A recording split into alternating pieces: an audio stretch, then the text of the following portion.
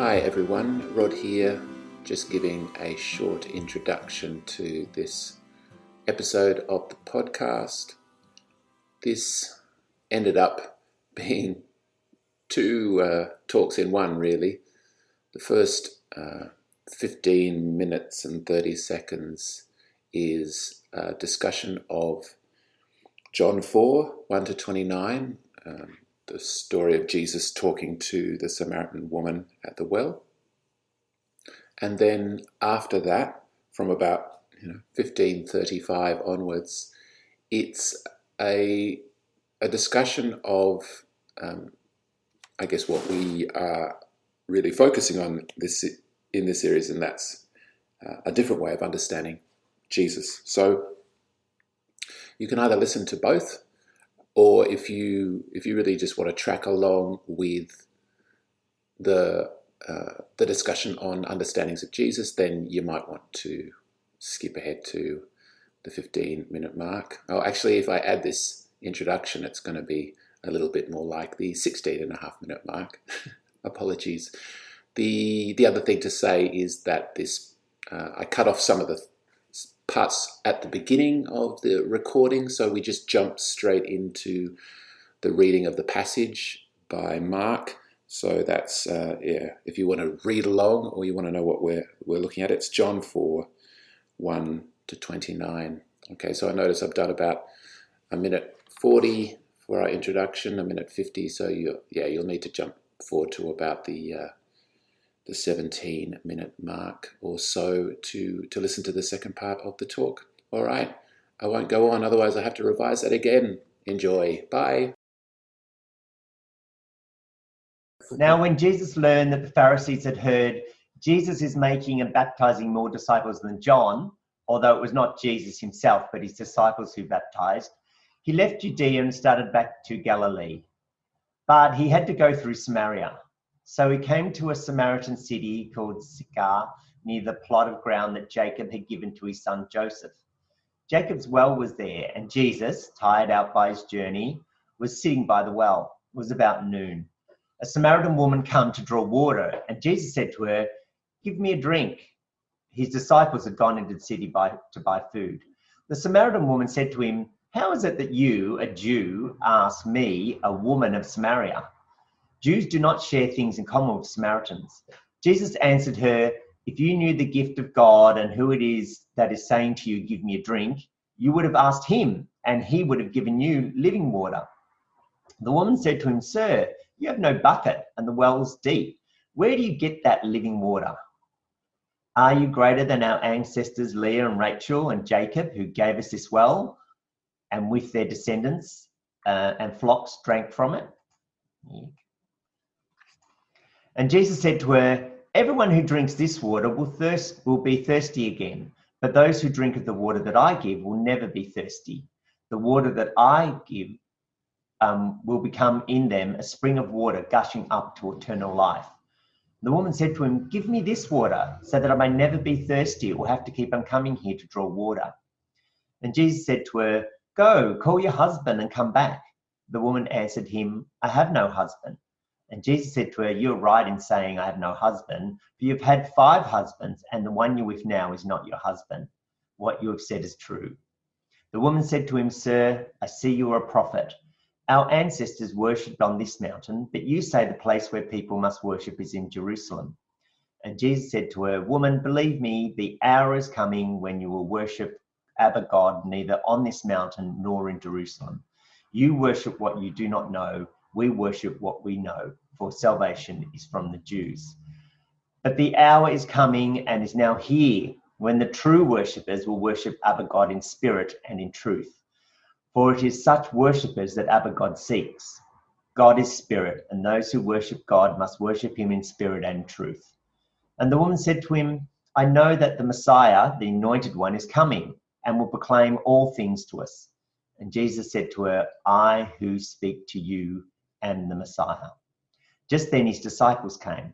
They were astonished that he was having a private conversation with the woman, but no one said, "What do you want of him?" or "Why are you speaking with her?"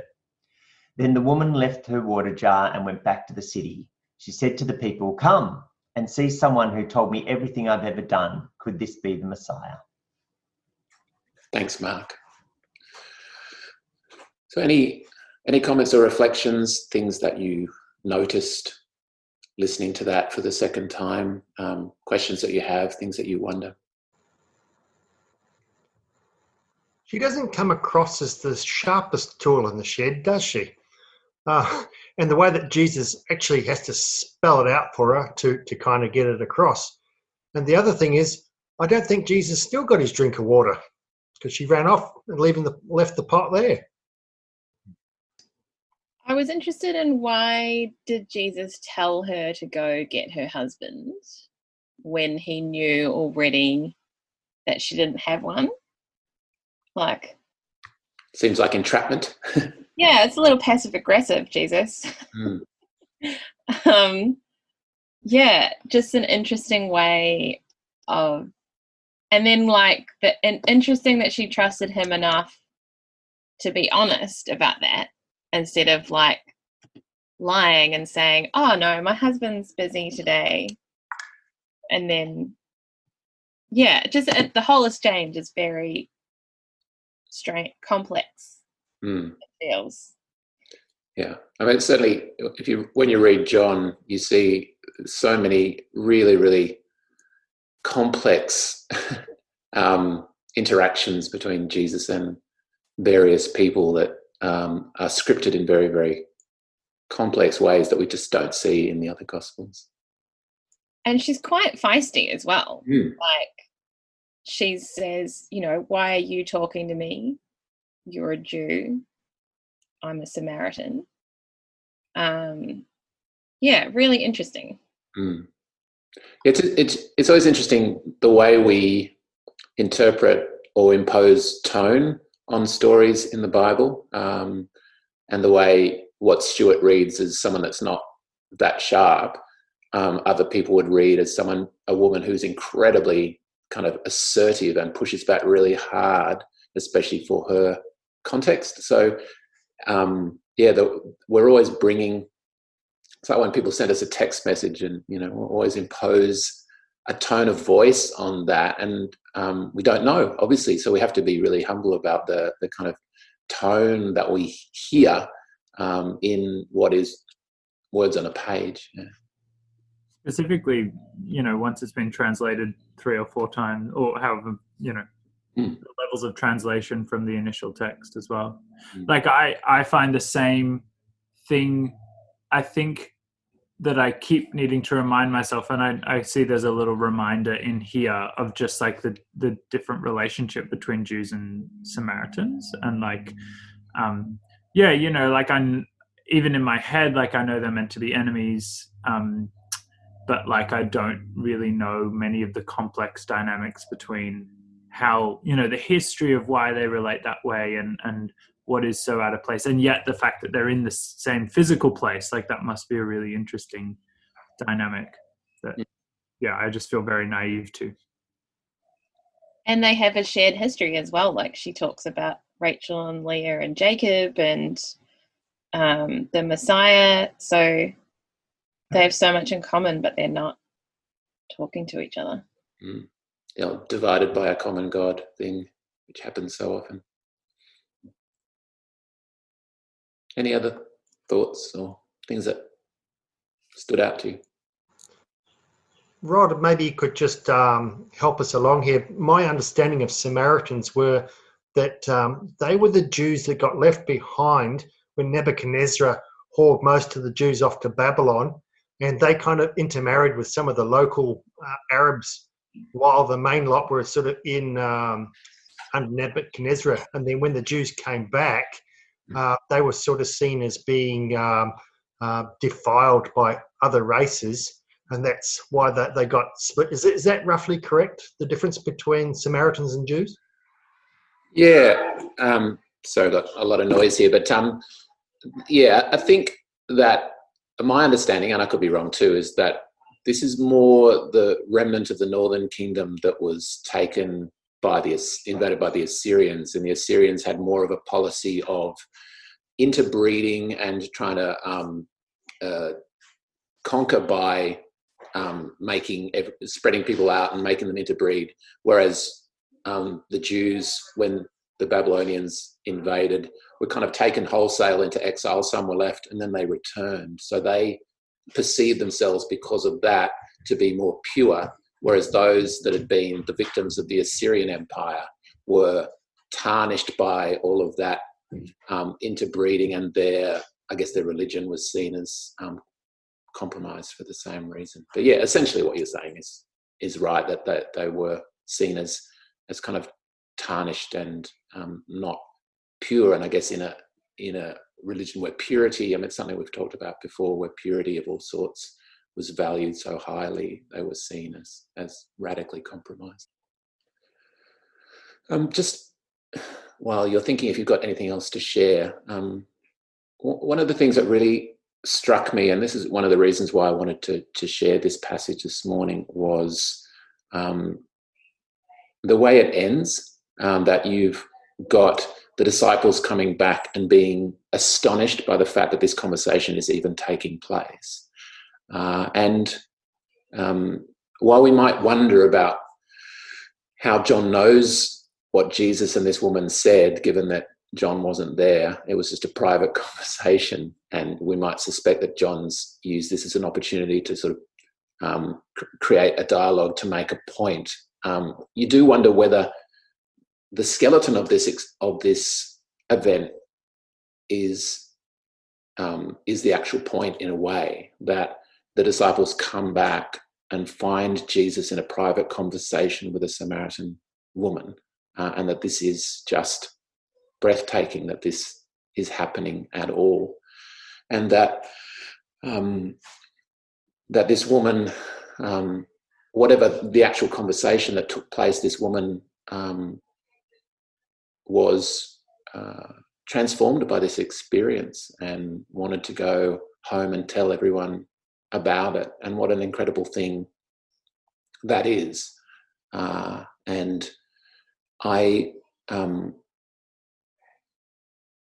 feel like this thing that Jesus does in seeing people that don't feel seen and engaging with people that don't have a voice, that's what really struck me in this story. And the kind of the details of their exchange and the tone that Jesus, the kind of seemingly kind of pushy tone that Jesus adopts. As I saw the kind of the events of the story, that kind of tone receded for me, and I was just more and more struck by the very fact that this interaction is happening, rather than the details of the exchange. So I'm going to talk a little bit more about that in a minute. Was there any last comments on the passage that people wanted to make? One of the things I'm more often curious about is the using of the term Messiah, and just how we're talking about both, Samaritans and Jews being different but having the same shared history. And so when they're both, like when Jesus said, "I who am speaking to you, I'm the Messiah," and then she at the end says, "Could this be the Messiah?" Just wondering, are they both on the same track about who they're talking about and what they're expecting of this person? And also, what does Jesus mean when he says that? Does he know about what kind of Messiah he's going to be, and then her expectations of it? I find that really curious. Yeah, we need someone that's done their PhD on Samaritan messianic expectations, don't we? Anyone? Hands? Anyone done that? No. But it's fascinating to think if there were distinctions between what the Samaritans actually expected. Yeah. Thanks, Josh. So yeah, it's been a crazy few days, and watching this election unfold and preparing this talk and looking at this passage, all of these things in my dream life have been kind of melding together. And as I'm watching the election, I have been thinking a lot about what Walter Brueggemann, American biblical scholar, often likes to ask conservative and liberal audiences that he speaks to, and that is to focus as much as they can on where the suffering is, and the related questions of who is unseen in these situations that we experience and who has no voice. And it just struck me that this Samaritan woman is, especially with her kind of questionable marital status and the fact that she's collecting water in the middle of the day, which suggests that she's not allowed perhaps to go at the cooler parts of the day, and so is an outcast in her community, that she's the kind of person who is the suffering one, the voiceless one, the one who is unseen, and yet in this whole village she is the one that Jesus engages with, and it struck me as this, fixation on Donald Trump was so much characteristic of this time, and understandably so. It's so easy in these historical moments to forget the people that are suffering, the people that are voiceless, the people that are unseen, even those that are voting for Trump, and so many of them were voting against their best interests because they're being deceived, mocked by progressives and despised. And it just struck me that it, seen this way, it kind of adds a complexity and texture to these kinds of situations. And these are the questions that we're looking at in this series. And what kind of Jesus are we living? And what does our understanding of who Jesus was and what Jesus did, how does that change the way we engage with these kinds of moments in history? How does it change who we see and who we don't see in these situations? So just briefly, a reminder of what we're doing in the series. We're moving into Advent, and this is a time of looking forward to Jesus' birth and the hope of the incarnation. And so in this series, we're trying to talk about how it is that Jesus can remain good news for us in the world that we find ourselves in. In the first week of the series, we talked about how the gift of Jesus had been explained to us in the past, how we had been told that Jesus' birth and life and death mattered, what Jesus came to do. And then in the second week, we sort of talked about the two goals of the series. One was to sort through our understandings of Jesus, the understandings that we have inherited, and work out what to do with them, which ones we maybe need to set aside, which ones we might need to add to our view of who Jesus was and what Jesus did to help it to remain good news for us, with the ultimate goal of continuing to have a relationship with Jesus, with the ultimate goal of continuing to follow Jesus, because our understandings of Jesus are meant to serve our relationship with Jesus, and our relationship with Jesus is bigger than those understandings. And the other purpose of the series is to look at some of the big questions and realities of our time and culture that make it hard to follow Jesus or see Jesus as good news, to acknowledge those questions and to explore ways in which Jesus might be good news despite these questions. Things like, climate change, as we mentioned. So for the next few weeks, we're going to focus on the first of these things, look at our understandings of Jesus, who Jesus is and what Jesus came to do, and what we inherited and what we might add to that understanding or change to those understandings. And then in December, we'll maybe talk about questions and realities in our culture and time that also make it hard, perhaps, for us to see Jesus as good news. So this week, we're going to talk about an idea that Veronique summed up in week one as Jesus came because we were all rubbish, because of sin.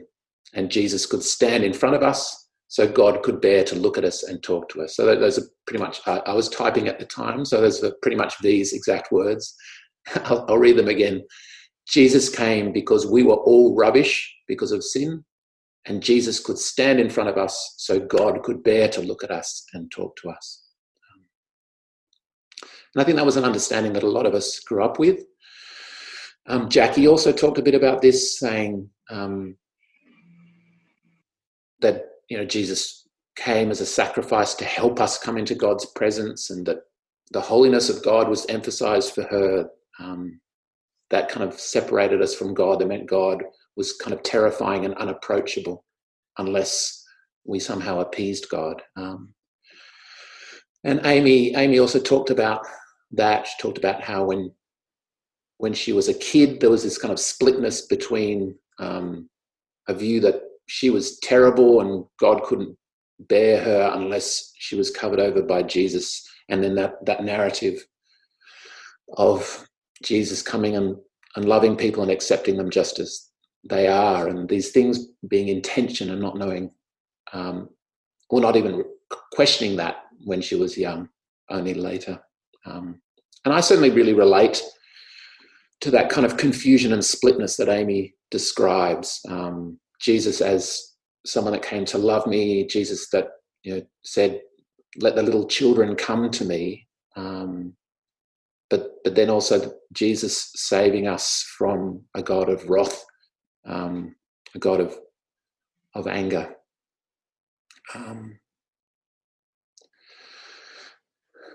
And the other thing that we touched on with all of that is, just the psychological effects that splitness, the psychological effects that having that very violent view of God, or that view that a very negative, incredibly negative view of humanity, the psychological effects of that. I think for me, and again it relates to the Samaritan woman, for me as a straight white male growing up with that message, it was sort of psychologically balanced by the fact that I was given status because of who I was. I was listened to because of who I was. I was seen and I was given a voice because of who I was. And so that tension of being seen as depraved, as dead in my sins, as being kind of ugly and negative, that was, I guess, balanced by the way that I was treated. And so that I was kind of split, but the psychological damage was not as great. But I look at a lot of the other people in the community that I grew up with, people, women and queer people, and people who had an experience of generally being unseen and unlistened to and unvalued in their communities. And when this narrative of total depravity and a negative view of humanity was laid on top of that the effects were often quite devastating. Which is the striking thing about the story of this woman, this Samaritan woman, that when we look at the words that Jesus is saying, when we look at their exchange, it does seem like it's easy to read it as Jesus having power over her or manipulating her a bit. And yet when you look at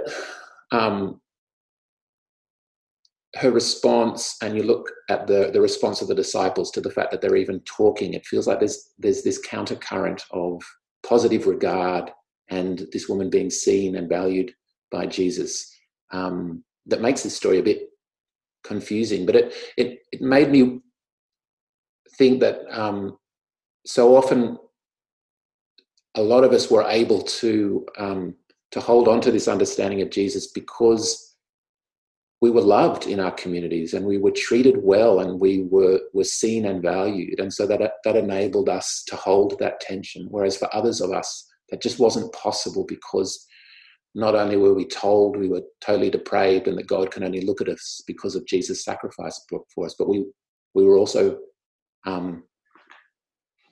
treated very poorly by our communities and unseen and unlistened to. And that created a very, very toxic and brutal combination. I'm conscious of the fact that today is Intersex Day of Remembrance. A couple of weeks ago was Intersex Awareness Day.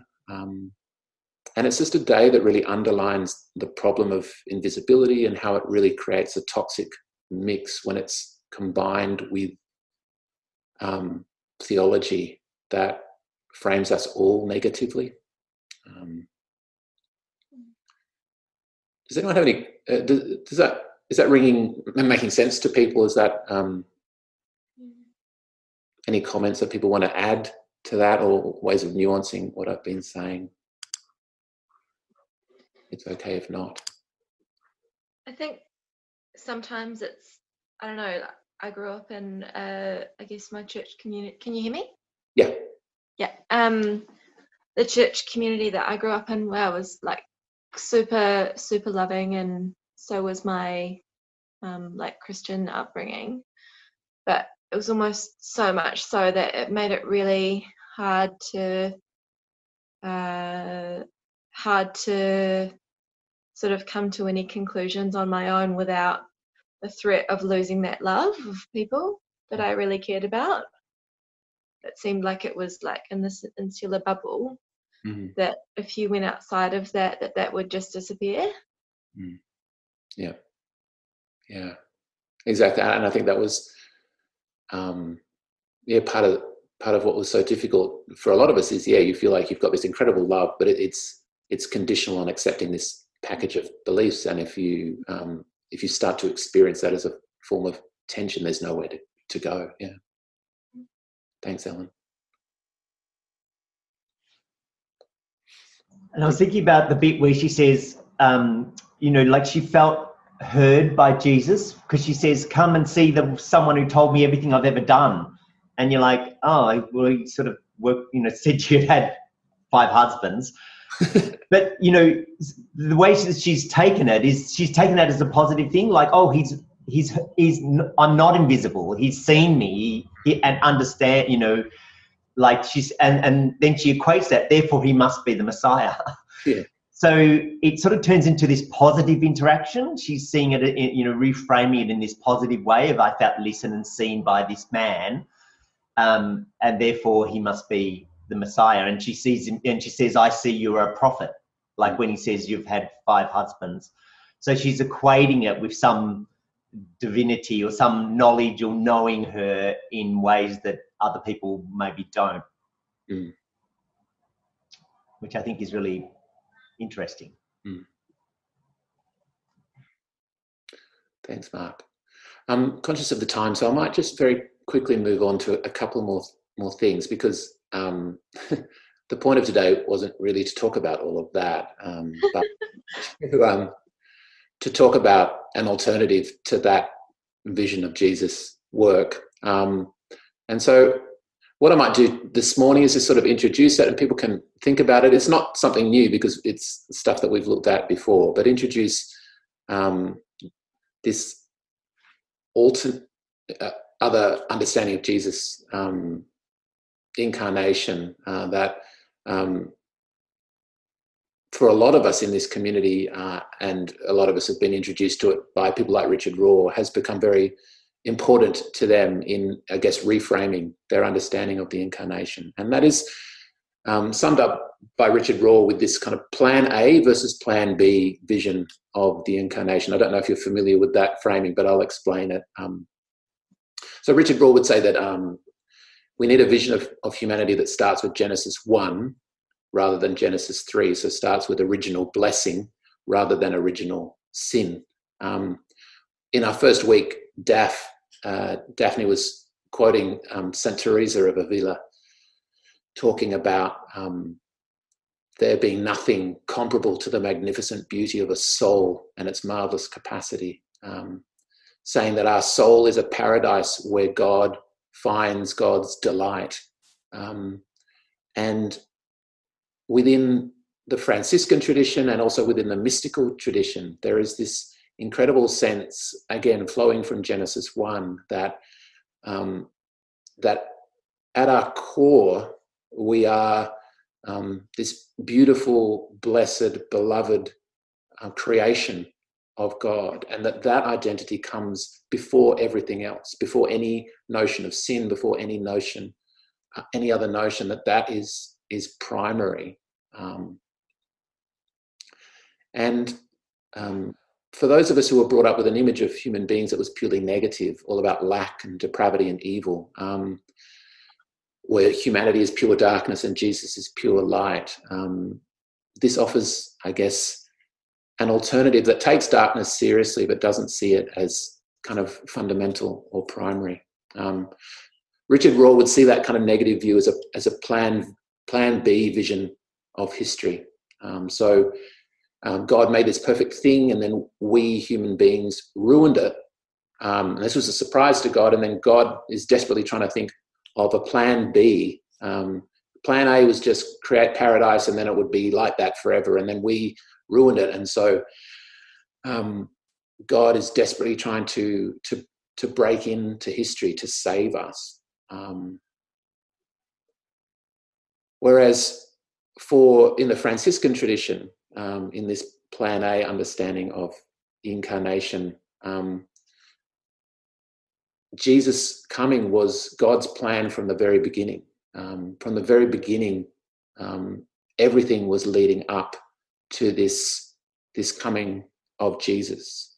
And in a way, you can see Genesis 1, rather than Genesis 1 is this original perfection that then we ruin, and then God has to try to bring us back to that. Genesis 1 becomes a vision of the future, not the past.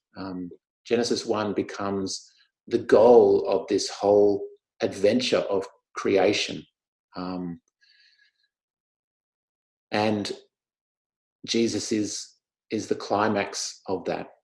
So you see it as this ongoing conversation between God and humanity, moving slowly, since God is non-coercive, slowly to a place of deeper and deeper understanding, deeper and deeper relationship, deeper and deeper aligning of God's desire with ours, until this climaxes in the intimacy and relationship and pure alignment with God's desire that we see in Jesus.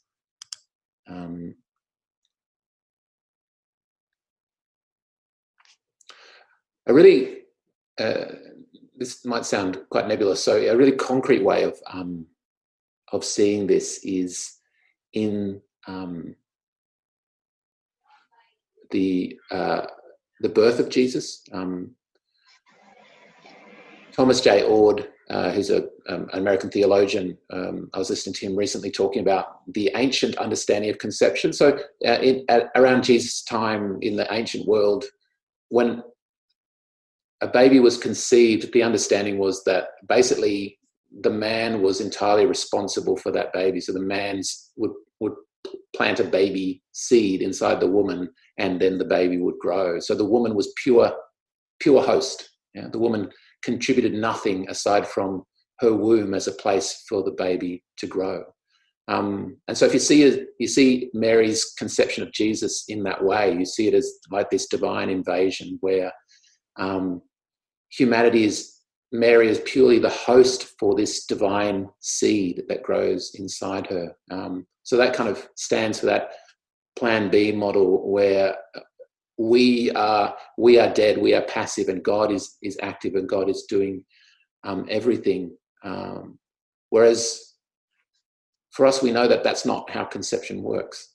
It's an act of co-creation. Mary contributed as much as God to the genetic makeup of Jesus. To see the incarnation as a divine human co-creation, not a divine work that happens in spite of us, is a profoundly different way of viewing the incarnation, and gives so much more dignity to humanity and to the human contribution.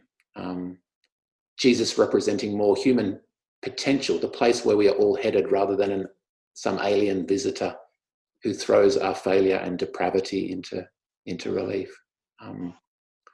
So the dignity that this gives to us is so great. And I think this is one way that Jesus' incarnation can really become good news. It certainly radically changed the way I live my faith, and have found in this vision a kind of sense of liberation and compassion that I see Jesus living and showing to others. And the theology that I grew up with just didn't do that for me. When I think back to my late teens and 20s, I see a person that was obsessed over sexual sin, that was full of unacknowledged envy that turned into judgmentalism, who was blind to systemic sin and how complicit I was in it. Someone who was obsessed with being right rather than compassionate, and someone who was had a deeply fearful need to stay on the right side of powerful men rather than stand alongside the disempowered and the suffering. And I'm not saying necessarily that theology inevitably creates that, but that's what it created for me. And I needed something else to step into a sense of liberation and compassion. And that's what that, I guess, plan A vision of the incarnation did for me.